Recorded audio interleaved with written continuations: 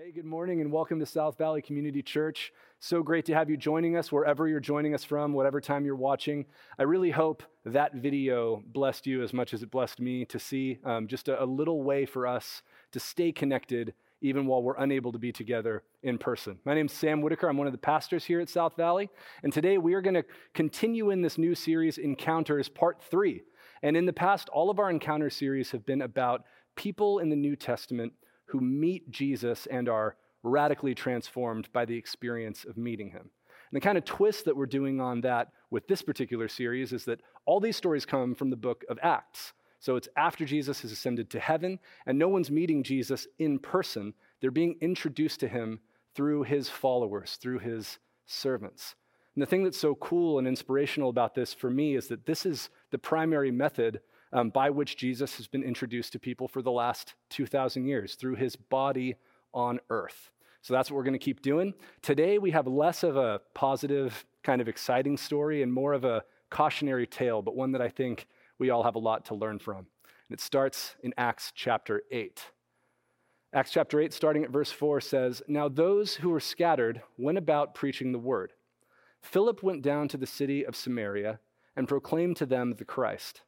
And the crowds with one accord paid attention to what was being said by Philip when they heard him and saw the signs that he did. For unclean spirits, crying out with a loud voice, came out of many who had them, and many who were paralyzed or lame were healed. So there was much joy in that city."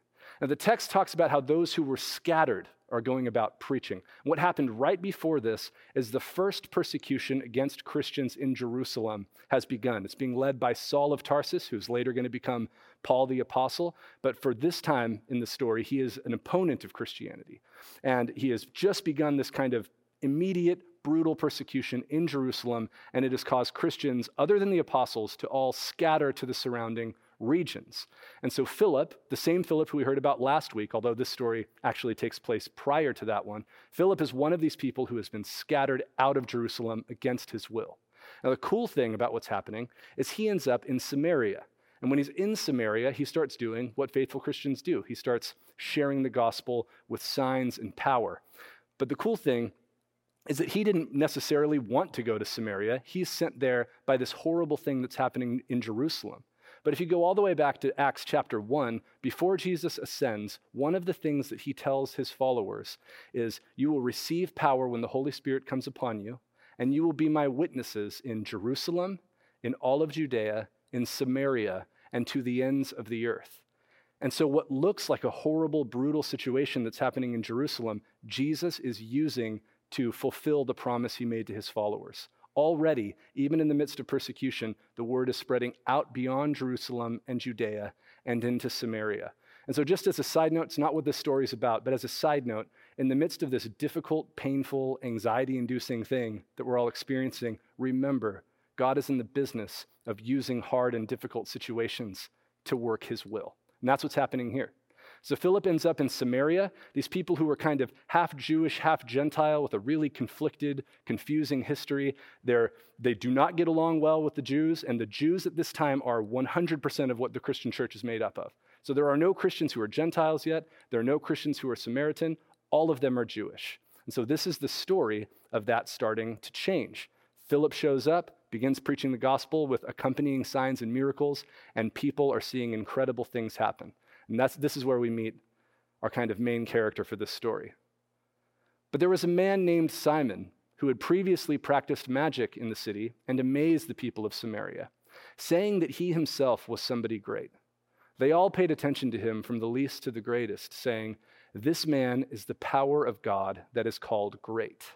And they paid attention to him because for a long time he had amazed them with his magic. It's interesting, Luke uses a couple of words twice here. He says twice that Simon, with these great works of magic, amazed them. He's amazed the people of Samaria, and then at the bottom again, he says for a long time he had amazed them with his magic. He also uses the word great twice. That Simon thinks of himself as someone great, and the people of Samaria pay attention because they also say that he is the power of God that is called great. So what exactly is this guy doing? The text calls him somebody who practices magic. And at this time in history, that's a pretty broad word that basically covers an entire spectrum of activities that are all about performing actions in the physical world that cause spiritual powers to do what you want. So you have something that you want to accomplish and you want aid from the spirit realm, you do a magical activity, whether that's an incantation, wearing a particular amulet around your neck, or placing sacred bowls or figurines around your house, pronouncing a curse, whatever it is, you perform a behavior that is supposed to manipulate gods or the spirits into doing what you want them to do. And so again, these were used to curse people. They were used to bring healing on yourself, to protect you from evil spirits, to bring about any number of outcomes that you want, including telling the future sometimes. And so we have all kinds of records all throughout the first century of people, both Jewish and Gentile, doing this type of thing. And it seems like there was all across the spectrum, from charlatans who were just tricksters who could do sleight of hand and mind tricks, all the way to the genuine article who, were working in cahoots with demons or other spiritual powers to accomplish real spiritual things on earth. In fact, later on in the book of Acts, in Acts chapter 13, Paul and Barnabas encounter a Jewish magician named Bar-Jesus.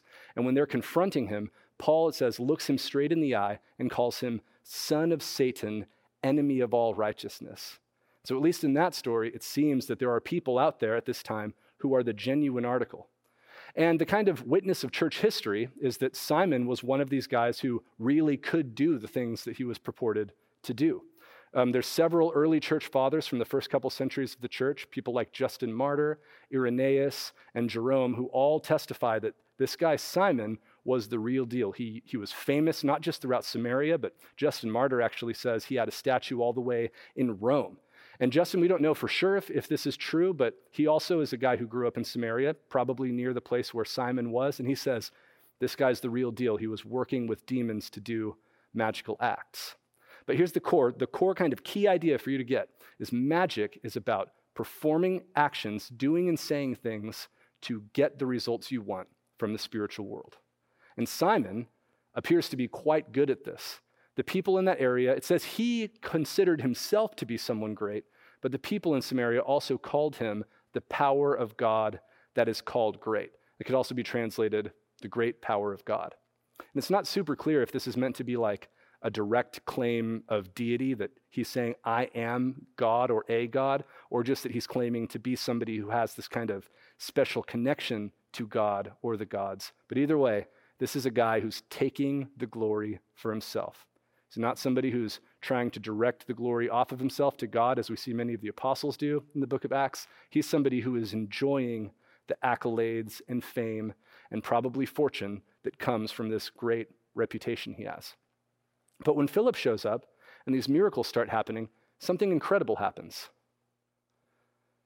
Verse 12, but when they, the Samaritans, believed Philip as he preached good news about the kingdom of God in the name of Jesus Christ, they were baptized, both men and women.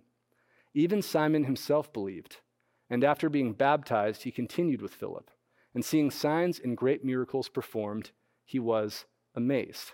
So many Samaritans believe, come to faith, and begin following Jesus, and even Simon is among them. It says he believed, he's baptized, and he continues on with Philip. And it's not hard to imagine why. This is a guy who recognizes power when he sees it, and he starts seeing these great supernatural acts done, and he says, okay, I'm in. So he believes, he's baptized, and he comes along with Philip. And the great debate that kind of comes around this story is whether or not this is a genuine conversion. Because for those of you who aren't familiar with what's about to happen, let me just tell you, Simon is about to make a massive mistake and receive a really brutal and harsh rebuke for it. And so there are many scholars and interpreters who say, this isn't a real conversion. He's clearly faking it. He doesn't really believe. And then there's other people who say, no, he's really a Christian. He was just a shallow one who needed some instruction. He needed, to be corrected, but he's a Christian. And the debate goes back and forth. And, there's good arguments on both sides. On the pro side, people who say he is a Christian, everything about this description of conversion sounds genuine. There's nothing in the text to hint that this isn't real. It says he believes. That's the word that's used all over the New Testament to define that kind of real saving belief. He's baptized, and he's continuing with Philip. At the same time, people on the other side of the debate say, well, James tells us in James chapter 2 that even the demons believe. So big deal, you can believe in Jesus and not become a converted true follower. They also like to cite all of those church fathers that I just talked about, because the early kind of church fathers, especially guys like Irenaeus and Justin Martyr, they say that Simon, after this story, is going to go on to become the first heretic who opposes the church. But here's the thing, that's not scripture. We don't know for sure. And the text, frankly, doesn't make it clear. So I want to invite you, as we watch the rest of this story, ask yourself, what does it look like to you? Does this look like someone who is a shallow believer who needs to be kind of mentored in the faith, or does he look like someone who doesn't truly believe? Let's keep going. Now, when the apostles at Jerusalem, so remember, we're in Samaria, now zoom back to Jerusalem. When the apostles at Jerusalem heard that Samaria had received the word of God, they sent to them Peter and John, who came down and prayed for them that they might receive the Holy Spirit. For he had not yet fallen on any of them, but they had only been baptized in the name of the Lord Jesus. Then they laid their hands on them, and they received the Holy Spirit. Now, just as a side note, this is not a description of something that is normative, kind of like the sequence of salvation is kind of unusual here. It's not normal throughout the New Testament or Christianity ever since then to think that an apostle needs to lay hands on you to kind of seal the deal. What's happening here is a very historically particular situation where God is doing something really special and unique. He's expanding the church beyond the Jewish world out into the Samaritan world. And so at this moment, there's a great vulnerability for the church, because for hundreds of years at this point, the Samaritan world and the Jewish world has been completely separate. They're at odds, they don't get along, they both claim to believe in Yahweh, but they don't work together. And so there's a very real danger at this point that the Christian church could fracture along the same lines. You could have a Samaritan church, you could have a Jerusalem church with nobody getting along and nobody working together. And so God orchestrates this particular timing so that there's an apostolic witness to the genuineness of the Samaritan conversion. You're going to see the same thing happen later when Gentiles become Christians. We're going to need apostles to come and bear witness and say, no, this is real, this is legit. And God doing it this way is part of the reason why we have this united, worldwide, global church today. So when you read this story, don't think that this is like, oh man, I never had an apostle lay hands on me. Am I not really a Christian? This is something unique. Now, when Peter and John show up, they come, they're kind of like the big dogs from Jerusalem. They lay their hands, the Holy Spirit is imparted on the Samaritans, and when Simon sees that, he reveals what's truly in his heart. Now, when Simon saw that the Spirit was given through the laying on of the apostles' hands, he offered them money, saying, "Give me this power also, so that anyone on whom I lay my hands may receive the Holy Spirit." This isn't particularly surprising, historically speaking. This would have been a normal practice among magicians, that if you want, you could pay each other to kind of learn the tricks of the trade or to gain new skills or to get, magical objects and things like that. But it reveals Simon's view of the thing that he's trying to be a part of. He says, hey, I see that you have this special ability to lay your hands on people and impart the Holy Spirit on them. Let me pay you for that privilege. He is drastically misunderstanding what's going on and what the movement of Christianity really is. It's actually interesting. There's a word that we still use to this day that comes from this person and from this story. It's the word simony. And simony is a word that means the buying and selling of any kind of spiritual benefit. So it was really common during some darker eras of church history, the buying and selling of ecclesiastical positions like church offices and things like that, or spiritual blessings. We call that simony, and it all comes from this guy and this one story. And here's the thing, again, kind of as a side note, you will still horrifically, to this day, find preachers who will tell you that this is a legitimate way to advance in Christianity or to gain spiritual blessings from God, to pay for them, to purchase them. And I just want to tell you straight up, if you hear that or see it, run the other direction. It's not Christianity. And you don't have to take my word for it. Watch how Peter responds to Simon. But Peter said to him, "May your silver perish with you, because you thought you could obtain the gift of God with money. You have neither part nor lot in this matter, for your heart is not right before God.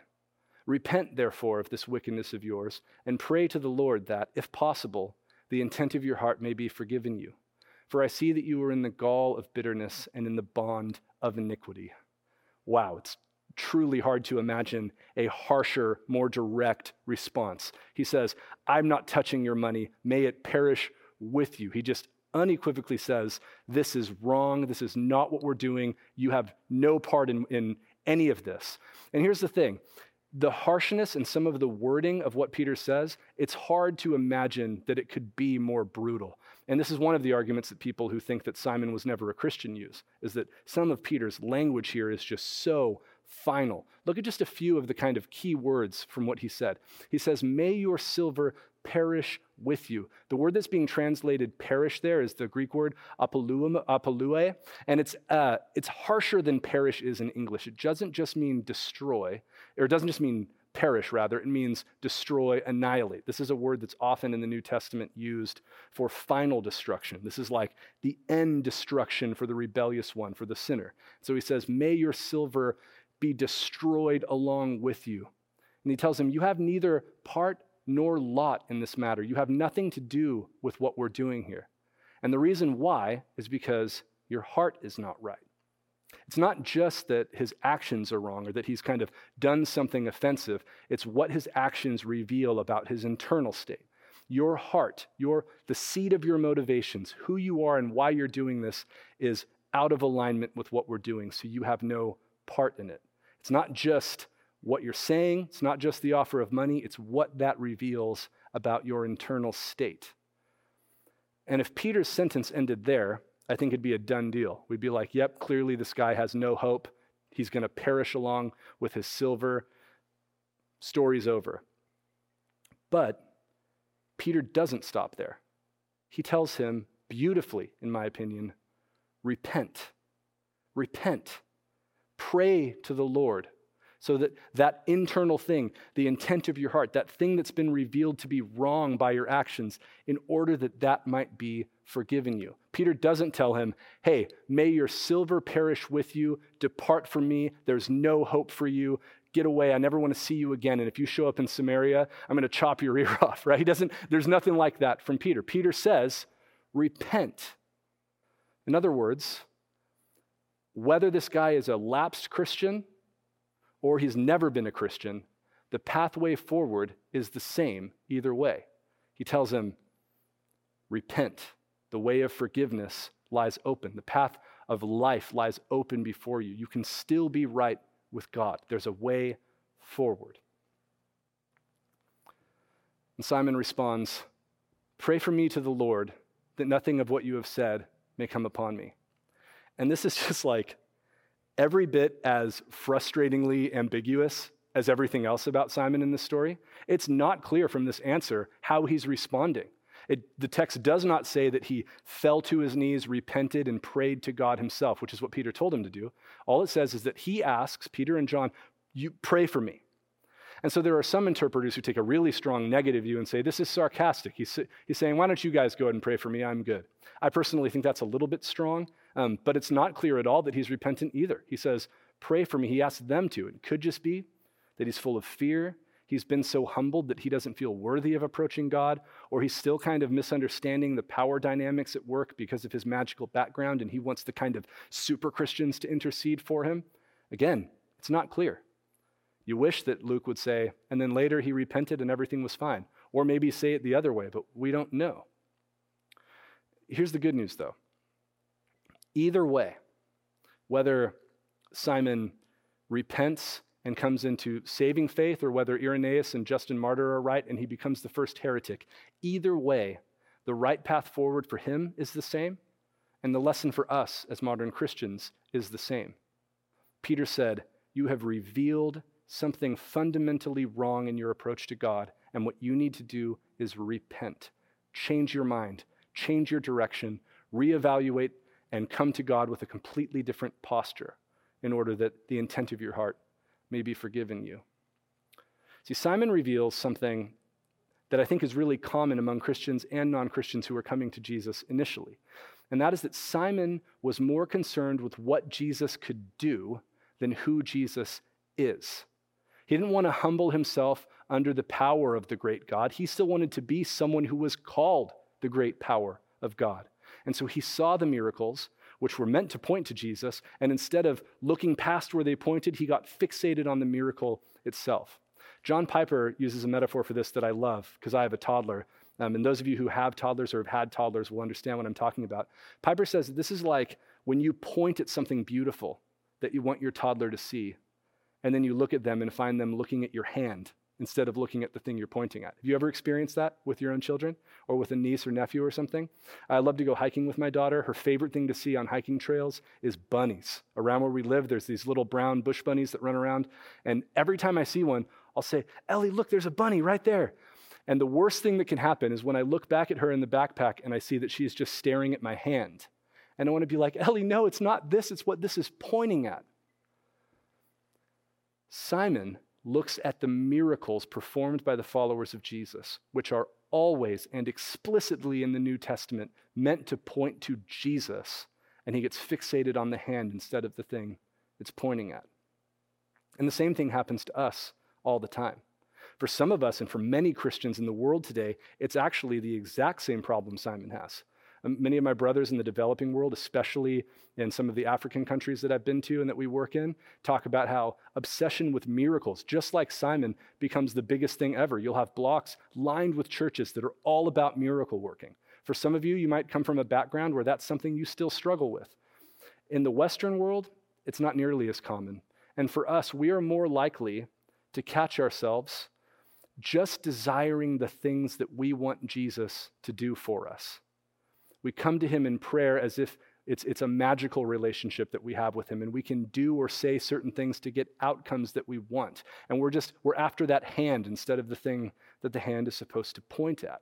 So ask yourself, do you make demands of God and then evaluate his goodness or his love for you based on whether or not he meets them in precisely the way that you want him to meet them?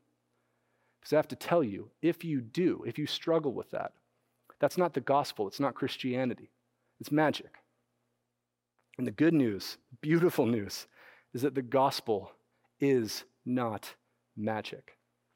Magic says, if I perform this certain thing, if I say this a certain way, if I have the right object on or around my house, then I can get God to give me what I want. I can get him to do what I need him to do for me. It's about actions in this world that manipulate God into meeting our needs. In the gospel, you will not find rituals, you will not find incantations, you will not find magical objects. What you will find is a God who has already done something. That's why it's the gospel, the good news. You don't find ritual, you don't find magic spells, you find news of something that already happened for you 2,000 years ago. News that God has already, in Jesus Christ, done everything that is necessary to meet your greatest need, to take care of your biggest problem, to bring you into right relationship with him. And not only is there no ritual or ceremony associated with that, when God did that, the Bible says he wasn't looking down at a world full of people who were doing all of the right kind of stuff to please him, to make him happy, to make him do the kind of things they wanted him to do. God looked down at a world full of people like you and I who are shaking our fist at him in rebellion. And at that moment, he said, I'll die for them. So you and me, while we were enemies of God, he did what was necessary to save us, to make us right. The gospel's not magic. The gospel is news. And all there is for you and I to do is recognize who that victorious king is, bow to him, and let his victory become your victory. And then you get to just watch your life slowly change out of that, not into that. And so I want to ask you, just kind of as we wrap this up, in the midst of this pandemic, in the midst of whatever kind of anxiety or fear you are feeling, how will you come to him? How will you come to God? Will you come with that little percentage of magic that makes you want to just pray and demand certain things of God, demand healing, demand protection, demand that this whole thing can get resolved in time for whatever big event you have coming up? Or will you run to him and cling to him as the God who loves you, as the God who has already done everything necessary to save you? Will you bring those fears and anxieties? Because yes, of course, we should pray for the things that we hope for, but we should pray with humility and trust in a good God, not with demands and manipulation, just looking to evaluate his goodness and love based on whether he does exactly the thing you want. No, God has already done the greatest thing you needed. And so his love for you was demonstrated 2,000 years ago. It's a done deal. So I want to invite you during this time, come to him as a loving, victorious king who cares for you and already proved it. And know that the gospel doesn't demand any ritual, any magical action or a magical item, just humble submission to the good king who loves you. And so we're going to finish today, and we're going to actually finish every sermon for the rest of the shelter in place this way by coming to God in the specific way that Jesus told us to, with the prayer that Jesus told us to pray, the Lord's Prayer. And this is a prayer that begins by addressing God in his infinite goodness and power, by putting our perspective where it belongs on his kingdom and his will, and then asking him for the things we need. So wherever you are, with your family, whether it's Sunday afternoon or Monday morning, whenever you're watching this, I encourage you, stand up together and let's all say this along with me. Our Father in heaven, hallowed be your name. Your kingdom come, your will be done, on earth as it is in heaven. Give us this day our daily bread, and forgive us our debts, as we also have forgiven our debtors. And lead us not into temptation, but deliver us from evil. Amen.